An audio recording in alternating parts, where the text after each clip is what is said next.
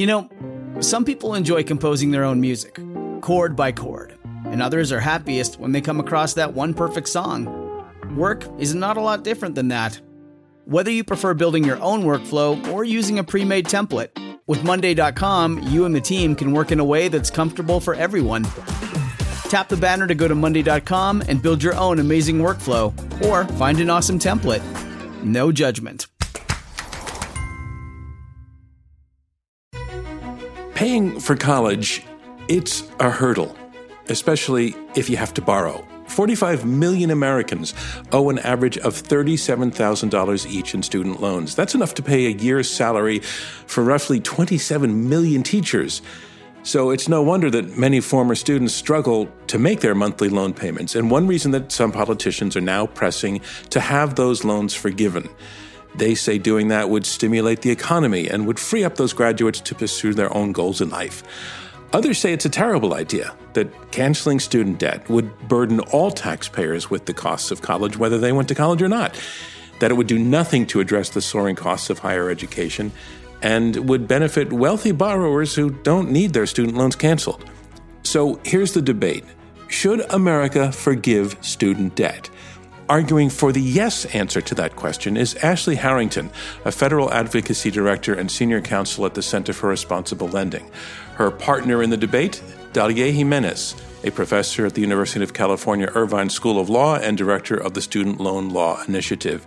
Opposing them, arguing that student debt should not be forgiven en masse, Beth Akers, a resident scholar at the American Enterprise Institute and former economist with the Council of Economic Advisors under President George W. Bush. Akers is also co-author of Game of Loans and author of the forthcoming book, Making College Pay, An Economist Explains How to Make a Smart Bet on Higher Education. And her partner in the debate is Nick Gillespie. Nick is editor-at-large at Reason, a libertarian magazine, and co-author of The Declaration of Independence, How Libertarian Politics Can Fix What's Wrong with America. So here we are, all four of us together. I want to thank Dalia and Ashley and Beth and Nick for joining us live. How are all of you? I hope you're well. Well, thank you. Thanks for having us. Yeah. It's great to have you. And let's just get started with round one. Round one is comprised of opening statements from each debater in turn. Our motion, again, is forgive student debt. And first up to speak for the motion, here is Ashley Harrington. Ashley, the screen is all yours. Thanks, John. We must cancel student debt. We are at $1.7 trillion for 44 million people. And while so many of us were told that this is good debt, the kind of debt that helps you build financial security and well-being, that is not the experience of so many of those 44 million. Student debt is burdening our society in ways that we don't even fully understand. And it is disproportionately weighing on borrowers of color, Black borrowers in particular, who are more likely to borrow more, and to struggle in repayment. And that is the direct result of centuries of racially exclusionary policies and practices that continue to this day.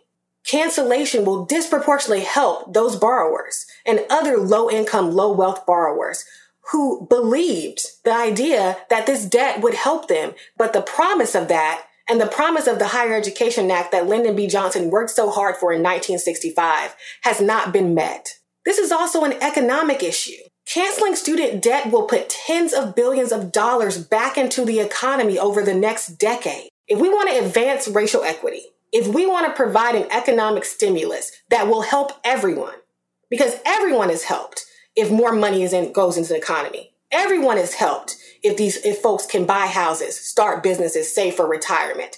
That impacts all of us. It's also a solution that is so much easier to accomplish than other policy solutions. We all watched as we waited 9 months for $600 checks and another stimulus package. President Biden can cancel student debt on his own using the same authority that President Trump used last year when he canceled student debt payments and waived interest. We are at a place in this economy and in our country that is unprecedented. And so there has to be a solution that is bold and meets the moment. That's why you should vote with us to cancel student debt. Thank you, Ashley Harrington. Our next debater will be arguing against the motion to cancel student debt. Here is Nick Gillespie. Nick, the screen is yours. Thanks very much. I come to this as a beneficiary of student loans. I took out student loans to pay for my undergrad, as well as my master's and PhD level programs. And without student loans, I may not have been able to go to college, or certainly not in exactly the same time frame. So I understand the program and I've benefited from it. I'm urging you to join myself and Beth to say, no, don't cancel student debt en masse. And the reason why I'm saying that is because we are mistaking an aggregate number for the effect on individual people, which is generally extremely beneficial and very manageable. So let me put some human face on that. About 56% of people who graduate with a BA have some student loan.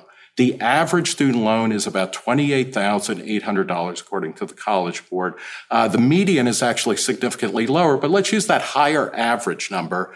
At current interest rates for student loans, for federal student loans, paid back in 10 years, that works out to about $275 a month. What happens with that? When you go to college, you increase your lifetime earnings somewhere between $250,000 to $1 million. Depending on, there are many, many other measures that are somewhere in between that, but it is a smart move to go to college, and it is a smart move to take out $28,800 in order to do it, because you're going to be making so much more money. One of my colleagues at Reason, Peter Suderman, has noted that annually a college graduate makes about $17,000 more per year than a high school graduate. I benefited from that. I was able to enrich my human capital on that.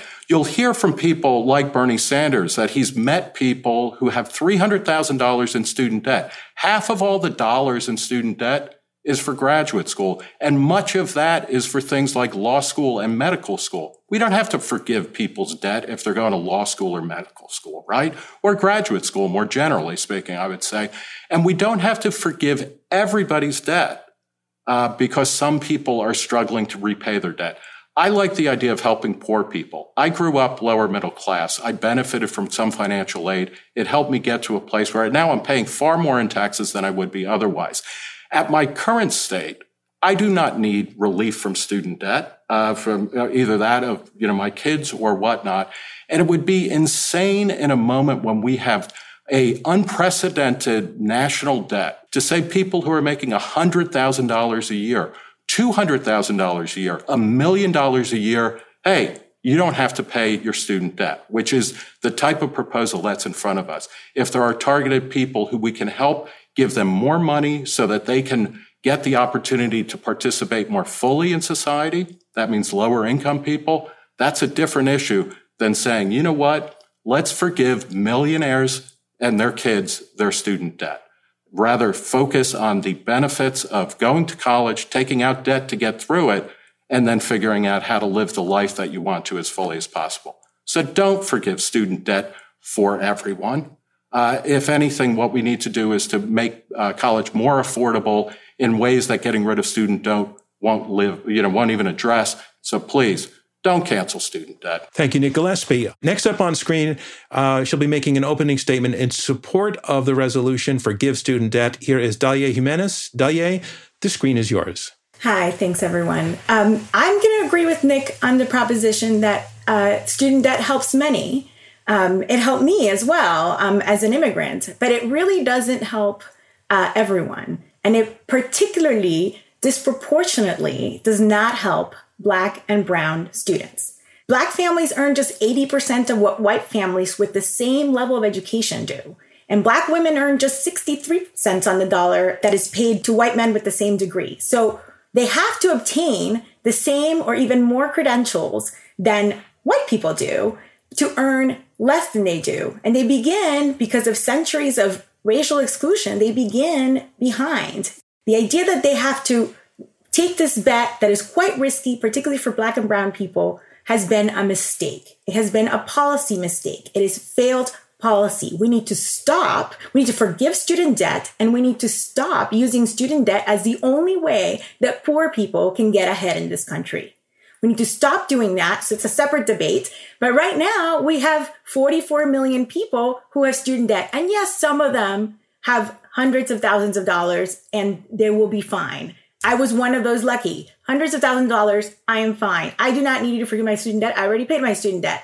I don't want anyone to have to go through that if they are struggling. I don't want anyone to have to go to default if they are struggling. And we can right now, as Ashley said, President Biden can do this by directing the Secretary of Education to forgive the debt of as many students as he would like.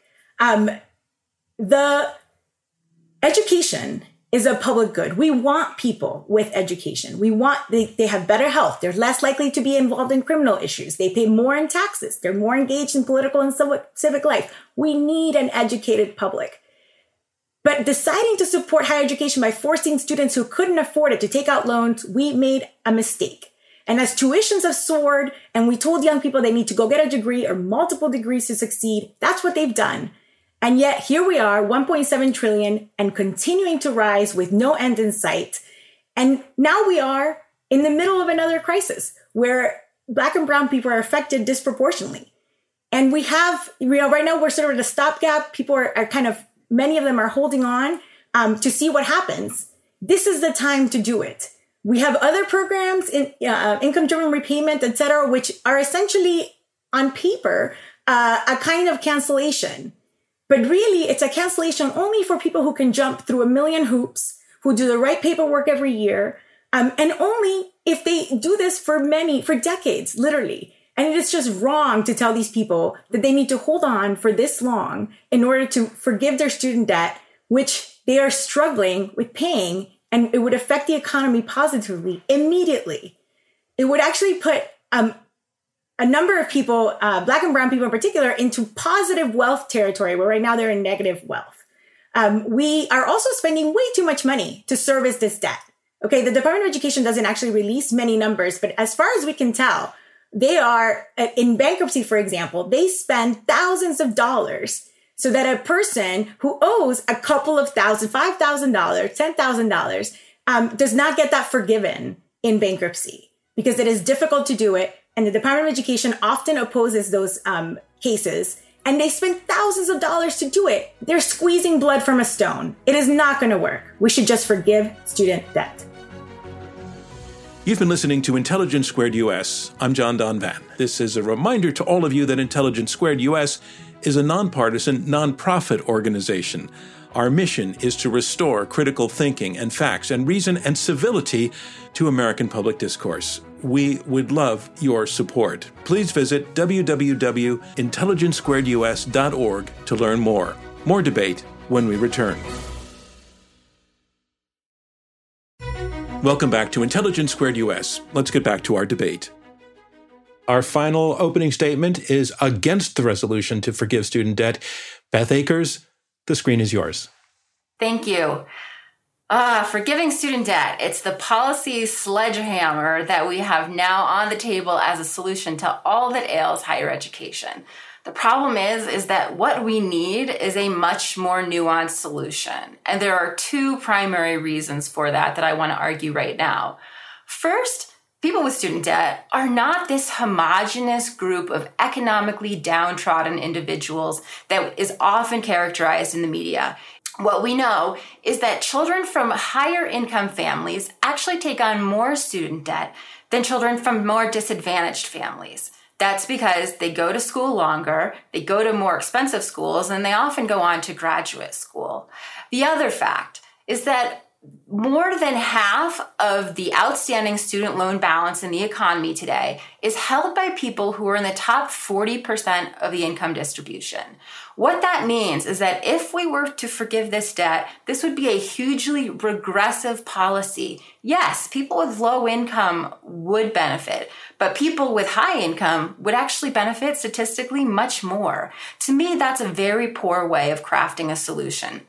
And the last thing is that we see that people who are defaulting and actually really struggling on these loans are not those 6-digit borrowers that you often read about in the newspaper. What we see is that the ones who are hurting are people with small balances. Statistically, the people with less than $5,000 in student debt are the most likely to default on their student loans. That's because they don't have the benefit of a degree to go out into the labor market and have the extra earnings to make that repayment affordable.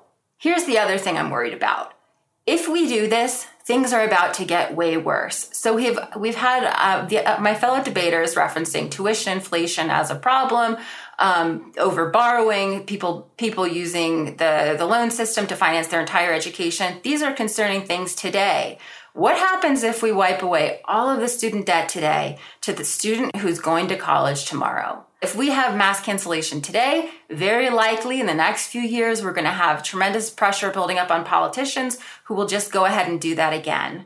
The next effect of that is that we've got colleges with students coming to them saying, I've got all this cash to spend through the federal lending program, and the colleges are going to increase their prices. So the problem of out-of-control tuition inflation that we're already seeing today will only be exacerbated by the problem that people are able to borrow with the expectation that they're not going to have to pay it back. So we're compounding the problems that we all see as core problems today. And that's why I think that we need to vote no student loan cancellation. We need a much more nuanced solution. Thank you very much, Beth Akers. And that concludes round one of our Intelligence Squared debate, where our resolution is forgive student debt. And what I think I heard in the opening round was definitely some areas of agreement. I think everybody on the panel agrees that college has become ridiculously expensive. I think everybody agrees that college, at least in theory, is a ticket to a better life, to more opportunity, potentially to higher incomes, depending on their status and situation. So there's some agreement there, but there's clearly disagreement on the past and the present effects of the loan programs that have been in effect since the mid-1960s. And I want to take to you, Ashley, the question, your opponents are, what I hear them opposing is a kind of present-day mass forgiveness of debt, which is to some degree on the table as a result of recent political campaigns in the Democratic Party. And your opponents are saying across the board doesn't make sense. We should be targeting individuals if we're going to forgive because not everybody needs it. Then I heard your argument really focused around people of color being those who are the ones who are challenged. So my question to you is there some actually room for agreement in the sense that you're not actually arguing either for across the board, because your focus seemed to be on people who were more challenged by being economically marginalized? So what about that? Across the board is the way to go. And that's for a number of reasons. I tend to be optimistic and think that we live in a country where we can implement and have more than one policy solution at a time. We can absolutely cancel student debt and make lives better for millions of people and help the economy and do something about the rising cost of college and the affordability crisis.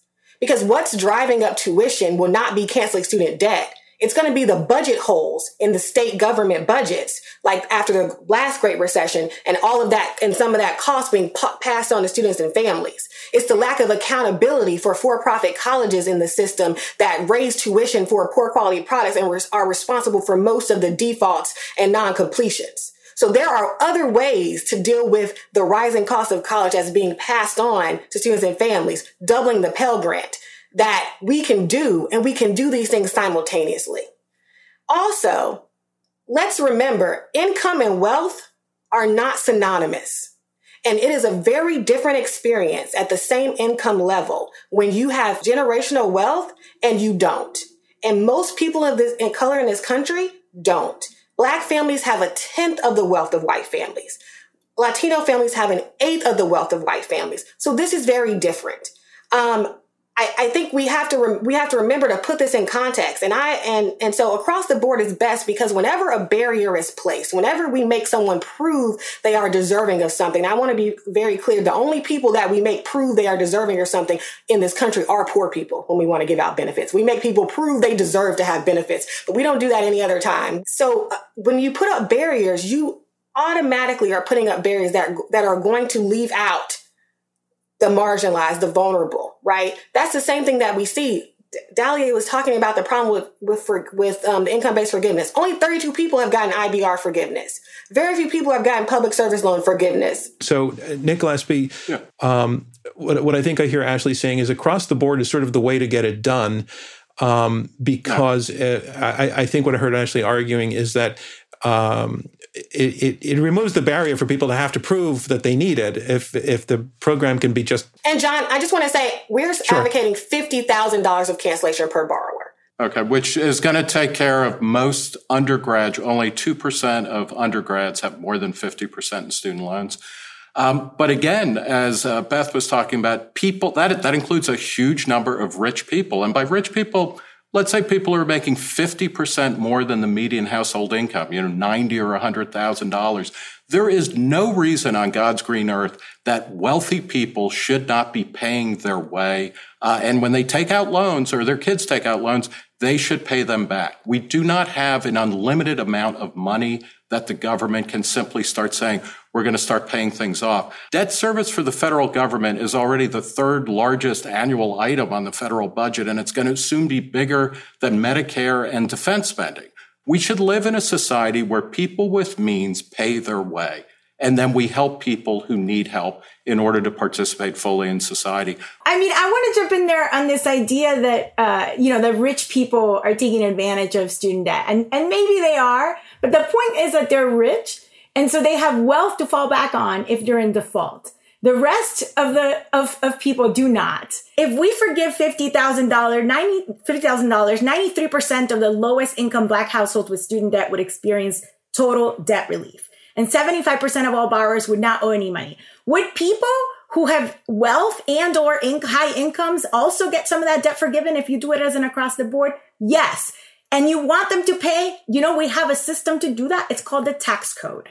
Okay. If you want them to pay, you take the money out that way. And doing means testing or some other way of basically putting hoops and hurdles in front of what is primarily Black and brown people, in order for them to get forgiveness for a debt that we never let go. Student debt, federal student debt has no statute of limitations. The federal government can take your Social Security money, can take your tax refund. I mean, this is just, it's draining young people of hope. We need to do it just so that they have hope. And it cannot just be to forgive student debt. I agree with Beth. We can't just do that and then continue on our merry way. We're just delaying the inevitable of the same thing happening again. No, we need to change how we fund education. And we need to do that by actually looking at what colleges or what schools are actually helping students and funding them, not funding individuals and not funding for-profit colleges through individuals. The conversation here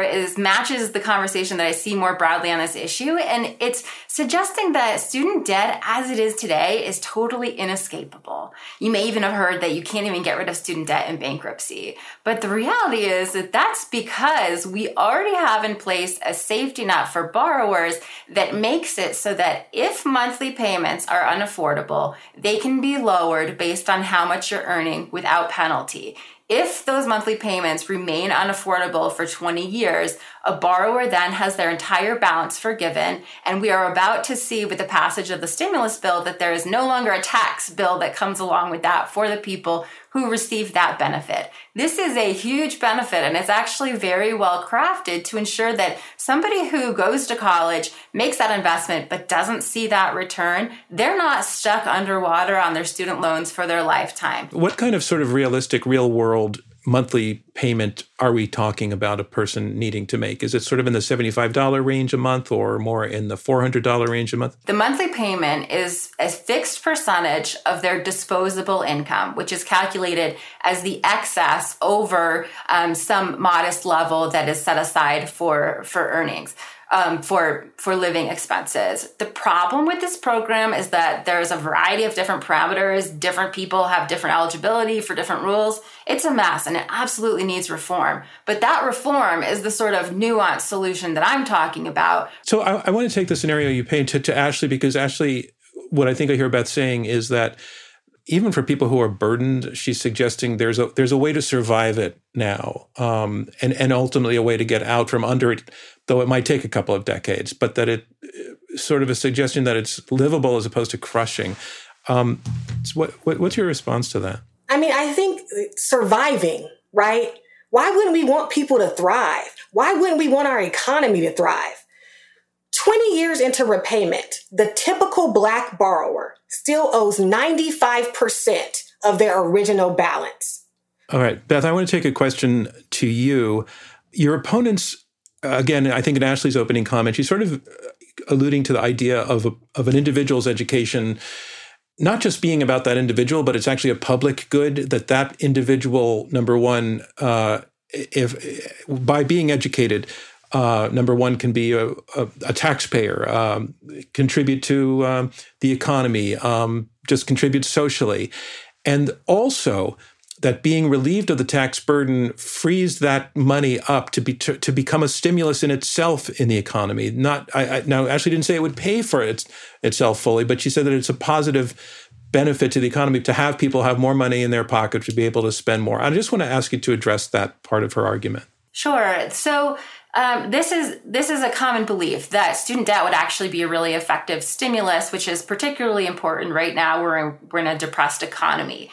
The problem, again, is actually what I mentioned before about the regressivity of the policy. When economists craft stimulus programs, they cut checks and send them to people who have the lowest income in the economy. Because the way that stimulus works is that you need people to go out and spend that money and for it to actually have a stimulating effect on the economy. When you give money to more wealthy people, it has a lower multiplier. They go less into the community and spend, and it creates fewer jobs and fewer sales and things like that. And so student loan cancellation has that same problem. Since a lot of it goes to very well-off people, it's really inefficient because they aren't the ones who are going to go out and stimulate the economy. The other problem is that, let's say we were to forgive the whole thing. That's $1.7 trillion. Student loans are totally different from that number, from what people see on a month-to-month basis. So we may be alleviating a $200 a month payment for somebody with a decent amount of debt. It's costing us, again, that $1.7 trillion, but we're only getting a small fraction of that stimulus today because of the way that people have in their cash flows only have to manage a monthly payment on their student loan. So is it a stimulus? Yeah. Does it address racial wealth inequality? Yes. Does it do these things very, very, very inefficiently? Yes. And so the problem is if those are the problems we're trying to solve, there are more direct solutions to those problems than student loan cancellation. Ashley, I'd like to let you respond to that. Well, I think we've got to be very careful to say from our perch and our position in our lives that a $200 monthly payment is not hard. I think we've got to be, that actually is hard for a lot of people who are struggling. So I think we've got to be very clear about that people have different levels of what is considered a struggle. And there's a lot of people who are absolutely struggling to make their payments. There's been numerous studies done that show the economic benefits of cancellation and how that will be put back into the economy over the years. And I think we've also laid out how it's not just rich, wealthy people, and the majority of people who will get these benefits are low income, low wealth people. Student debt, the balances themselves, having student debt add to the cost of credit over the course of someone's life. It prevents them from saving. It affects their ability to get a home. They can't save for a down payment. It also means that money is determining their debt to income ratio when they want to qualify for a mortgage. And we just saw news that housing prices are skyrocketing. So if people have a bunch of student debt and the houses cost more and they can't get a loan to get it because they can't qualify and they couldn't even save for a down payment, again, we all are impacted by a housing market that doesn't work, as we saw in 2008. I don't think the housing market is a central piece of our economy. And if people can't participate in that fully, we are all impacted. So Nick, I noted in your opening argument that you painted a different picture of what it means, at least it did for you, in what it meant to take on debt and then how that leveraged you into more opportunity in your life. And Ashley is painting a picture of somebody being really, really constrained, really confined by that debt to be able to have opportunity in life. So And I think there's something very compelling to the way Ashley is describing it. So does it come down to the fact that this is really, really individual, or is there a general statement to be made? 56% of people who graduate from college have student loans. So it's a slim majority, right? The average payment is about $300 a month. For somebody who's poor, that's really bad. But it's also true, if you go to college, you get most of the benefits of a college education, which includes $1 million or more, on average in lifetime earnings, $17,000 more in annual income over time. You are likely to be unemployed at half of whatever the unemployment rate is. You get a huge amount of benefits, and it should be a very basic moral principle, I think, in society, that a person who gets most of the benefits of something pays most of the cost of that. And that's what student loans allow people to do. They allow many people to have access to higher education in a way that makes it easier for them. It's also true if you look over the past decade, we're talking about student loan. The actual amount of student loan going out has been declining for a decade. Places like community college, 2-year colleges, everywhere in the country, you can qualify basically for free to go to the first 2 years of college for free. There have been a lot of adjustments to the ways in which people have access to higher education. It is not a system that is great, and in my closing remarks, I'll talk a little bit about that. When we talk about rising costs, we're not talking about rising costs everywhere. We're talking about rising costs at elite institutions. That's not going to be addressed by getting rid of college, getting rid of college debt. But the fact of the matter is, it makes sense to go to college, and it makes sense to take out reasonable amounts of money to do that. There are colleges at every cost point possible, and it's far more important that you go to college rather than which college you go to. All right, Dahlia. So I think we're saying we're talking about different people. Nick is talking about the average person. He's really talking about the average white person. 40% of all borrowers, including 54% of Black students, do not finish college. They do not get that $1 million in lifetime earnings. They instead get student debt that they're supposed to pay for at least 20 years, and only if they jump all the right hoops every single year, paperwork burdens to do IDR. We can't do that. And so Nick says, we can't spend money forever. I agree, we can't spend money forever on everything. But now when it's time, there's all these people suffering, we say, oh no, I'm sorry. We already spent too much money.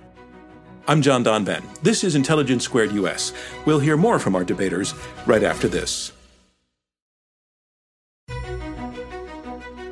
Welcome back. I'm John Donvan, and this is Intelligence Squared US. Let's jump right back into our discussion.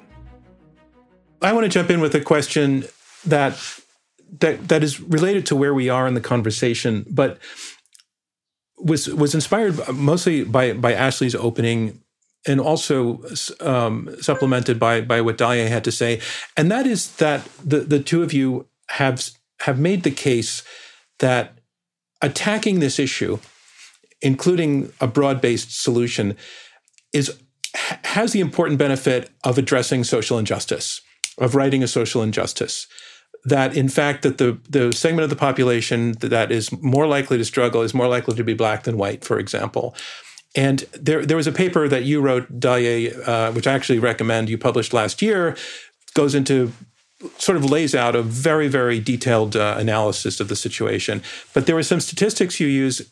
You repeatedly point out this disparity. So you're talking about students who borrow federal loans but don't complete their education and then default. So you said that happens to 38% of white students who borrow federal loans but do not complete their education's default. 65% of similarly situated Black students have the same situation. So it's roughly only 2/3 of white students are in that situation compared to Black students. And my question is, and I know this is very hypothetical, but if there were not this disparity, if it were more evenly spread, would you still be arguing for wiping out student debt? If there were not the social justice element, which seems to be really, really central to your argument, and I know that that's maybe a meaningless if, but I'm just trying to sort of get at the principle of whether it's primarily for you because of the social injustice, or is it more broadly just about education, the value of public education as a public good, et cetera? It's hard to answer that question because it's both. And we don't even know how, if we even tried, we could get to a truly post-racial society. I mean, are we talking reparations? How do we get there? So it's really hard to just wipe that away, pretend it doesn't exist, because it does. And the Black person who doesn't graduate continues to be a Black person, go into the labor market that way and, get lower earnings as a result. I think, it's just not possible. I guess I'm asking because your opponents keep arguing, well-off white people don't need this. So I would, if I may, I'm the libertarian, which means I'm also a closet Marxist. Well-off people. I insist on a class-based argument, at least for well-off people don't need this. Well-off does not just include income. Okay, it can't just be that you're making. You can't. Income and wealth are not the same thing. You mentioned the elite schools, Nick, right? So Harvard, the quote unquote quintessential elite school, only 3% of folks at Harvard borrow. 3%. So this is not who we're talking about. We are talking about the vast majority of people who that we have to have a very realistic conversation about what student debt looks like and what student borrowers look like. And it is just not the case that there are all these elite school graduates, these rich, wealthy people who have student debt. They don't because their parents helped them, right? They had intergenerational wealth. So I just think you can't make these. Wait! I can tell you myself. I started in the hole. I had a negative value when I went to college.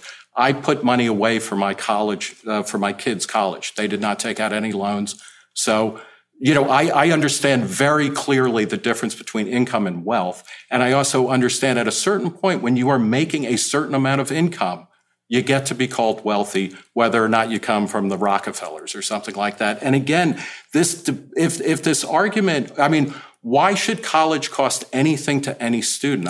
The way that you're talking about things is as if, student debt, nobody should pay debt to go to college or what is the pricing mechanism here? Where is the stopping point for just saying the government should provide everything that everybody wants in every circumstance?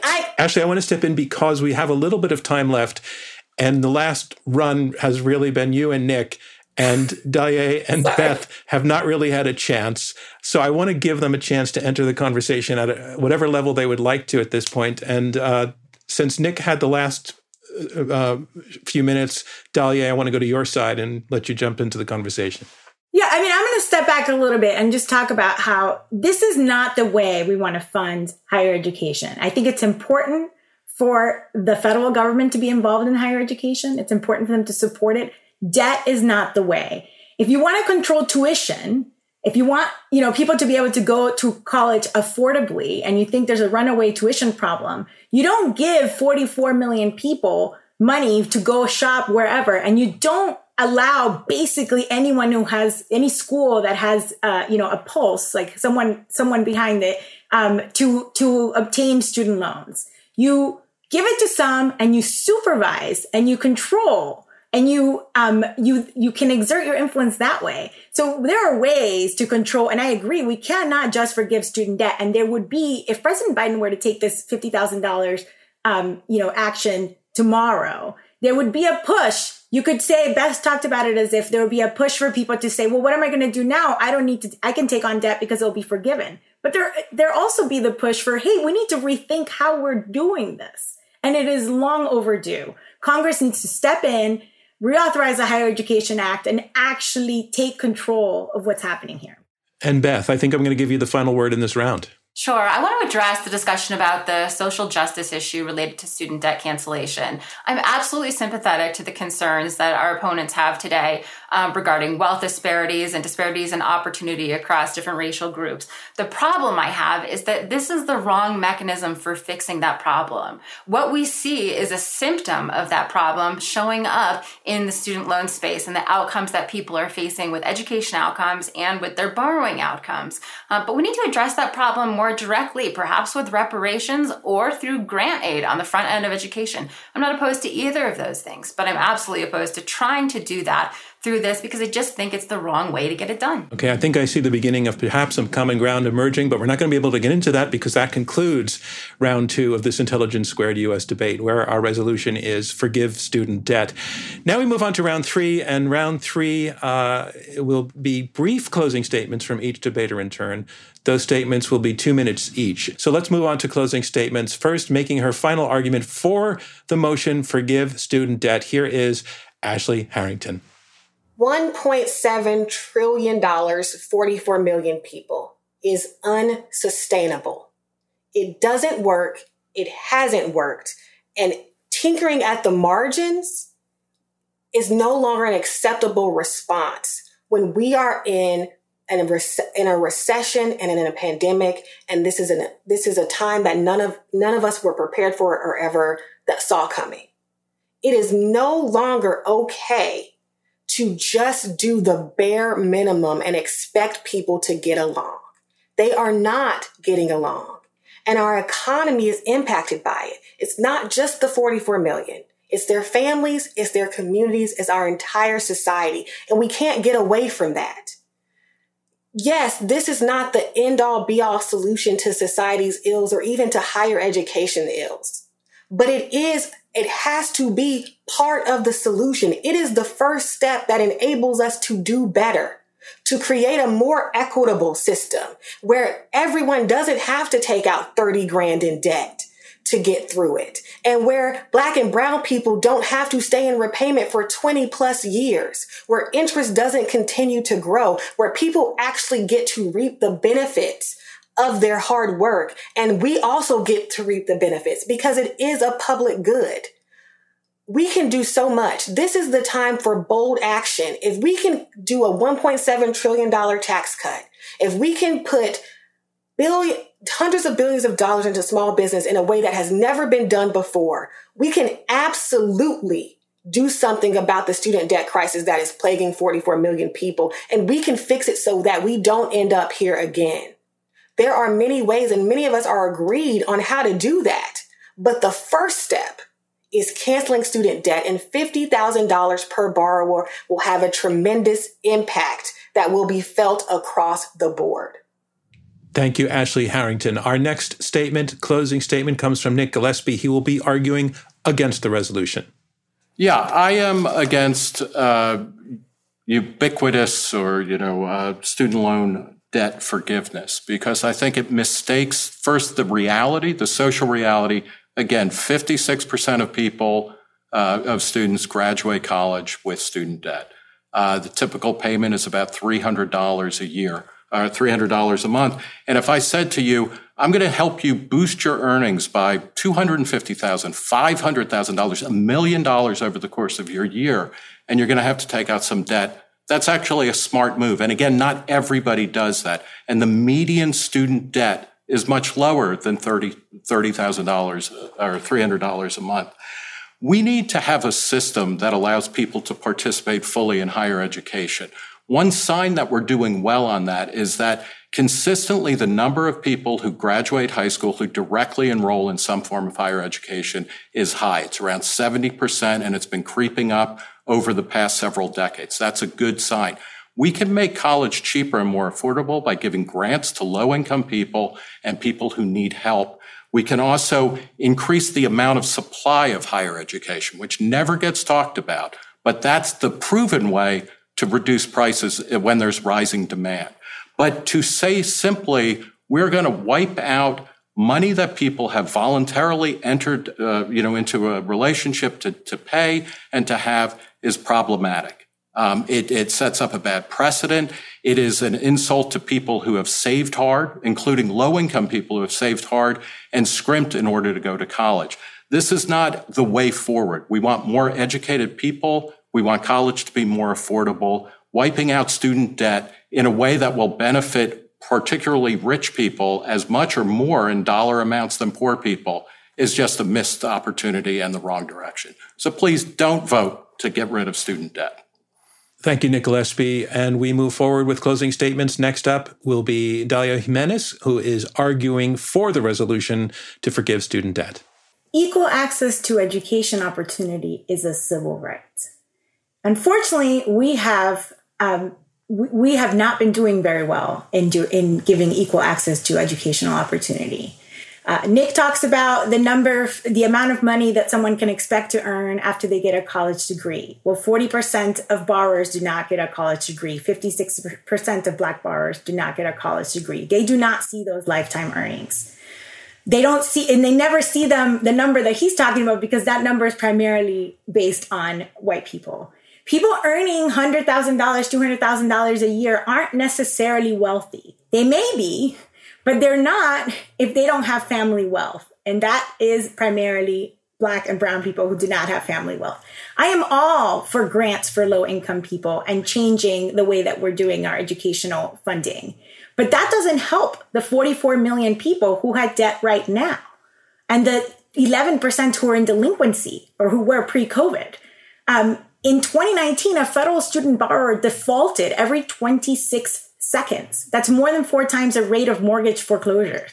And keep in mind, default in the context of a student loan means that you did not pay for 9 months. In theory, the income-driven repayment programs should mean that anyone who's struggling should not have to pay because they would not make enough money. And so they might even have a $0 repayment that they might have to every year recertify for 20 to 25 years. We are making people jump through all these hoops and meanwhile paying debt collectors, debt servicers to service all this debt that may never come in. In fact, we know for many of them that debt will never actually come into their books. It is just wrong. President Biden needs to forgive student debt, and I hope that you will vote for this motion. Thank you very much, Dalia Jimenez. And finally, our last argument will be against the resolution, Forgive Student Debt. Here is Beth Akers. We live in an economy that's largely defined by capitalism. We don't have an excess of social safety nets in this country like we see in some others. And in order for that system to be sustainable, we need to have effective mechanisms for social mobility. Higher education, college, career training, that is the core mechanism for social mobility in our economy. And it needs to be affordable. Right now, it's technically affordable because people have access to debt, but it's not completely affordable because of the risk that it puts on individuals. People need to put themselves in debt in order to make this investment and hope that it works out.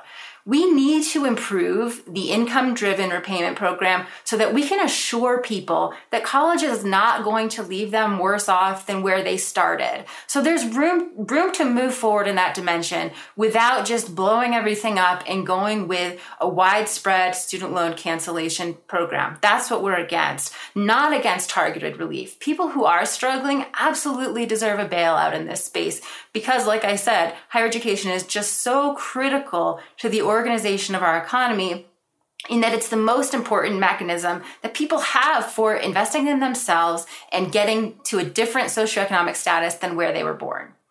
Look, it is absolutely not fun to be on this side of the debate. I'm a millennial. I've got friends around me who have lots of education, lots of debt, and this does not make me a very popular person with them. But I absolutely believe that it would be the wrong thing for the country to do massive loan cancellation. And so while it's an unpopular view, one that doesn't make me a lot of friends, it's one that I'm sticking with. And I really want you to vote no, that we should not cancel all the outstanding student debt in our economy. Thank you, Beth Akers. And that concludes the final round of this Intelligence Squared U.S. debate. And now it's time for you, our listeners, to decide which side you feel has been most persuasive in this debate. You can do this by going to our website, iq2us.org, and casting your vote there. You can do this from any browser or cell phone. Again, iq2us.org. You can register your vote there as for, against, or undecided on this resolution, Forgive Student Loan Debt. And something we're doing a little bit differently this time. Unlike in past debates where we announce the results of the vote immediately, this time we're going to keep the voting open to allow the listening public to vote and give us a sense of what the nation is thinking more broadly about this issue and about the debaters' arguments. And then on April 1st, we will be announcing the winner of that overall vote on our website, iq2us.org.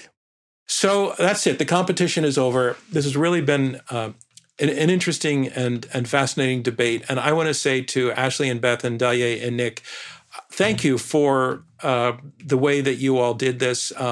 As you know, Nick, you've debated with us before, and it's great to have the other three of you joining us. I hope someday we can be doing this on a live stage in front of a live audience, because that energy can be terrific and the interaction even more powerful and robust than it was here today. But even with the way it was today, I just want to say I appreciate how clearly you were actually listening to each other, even as you disagreed with each other. That's something rare these days.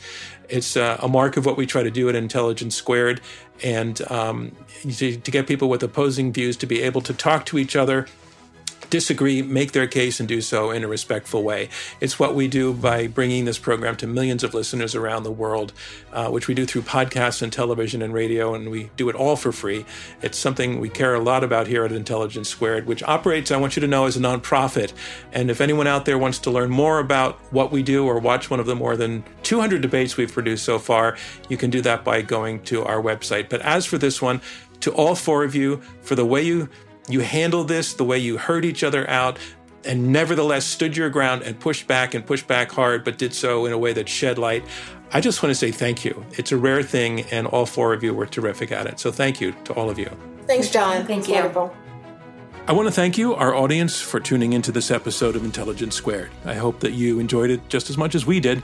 Intelligence Squared is a nonprofit generously funded by listeners like you and by the Rosencrantz Foundation. Clea Connor is our CEO, David Ariosto is head of editorial, Amy Kraft is chief of staff and leads production, and Shay O'Mara is our consulting producer. Jen Zelmer is our senior researcher. Damon Whittemore is our radio producer. Robert Rosencrantz is our chairman. And I'm your host, John Donvan.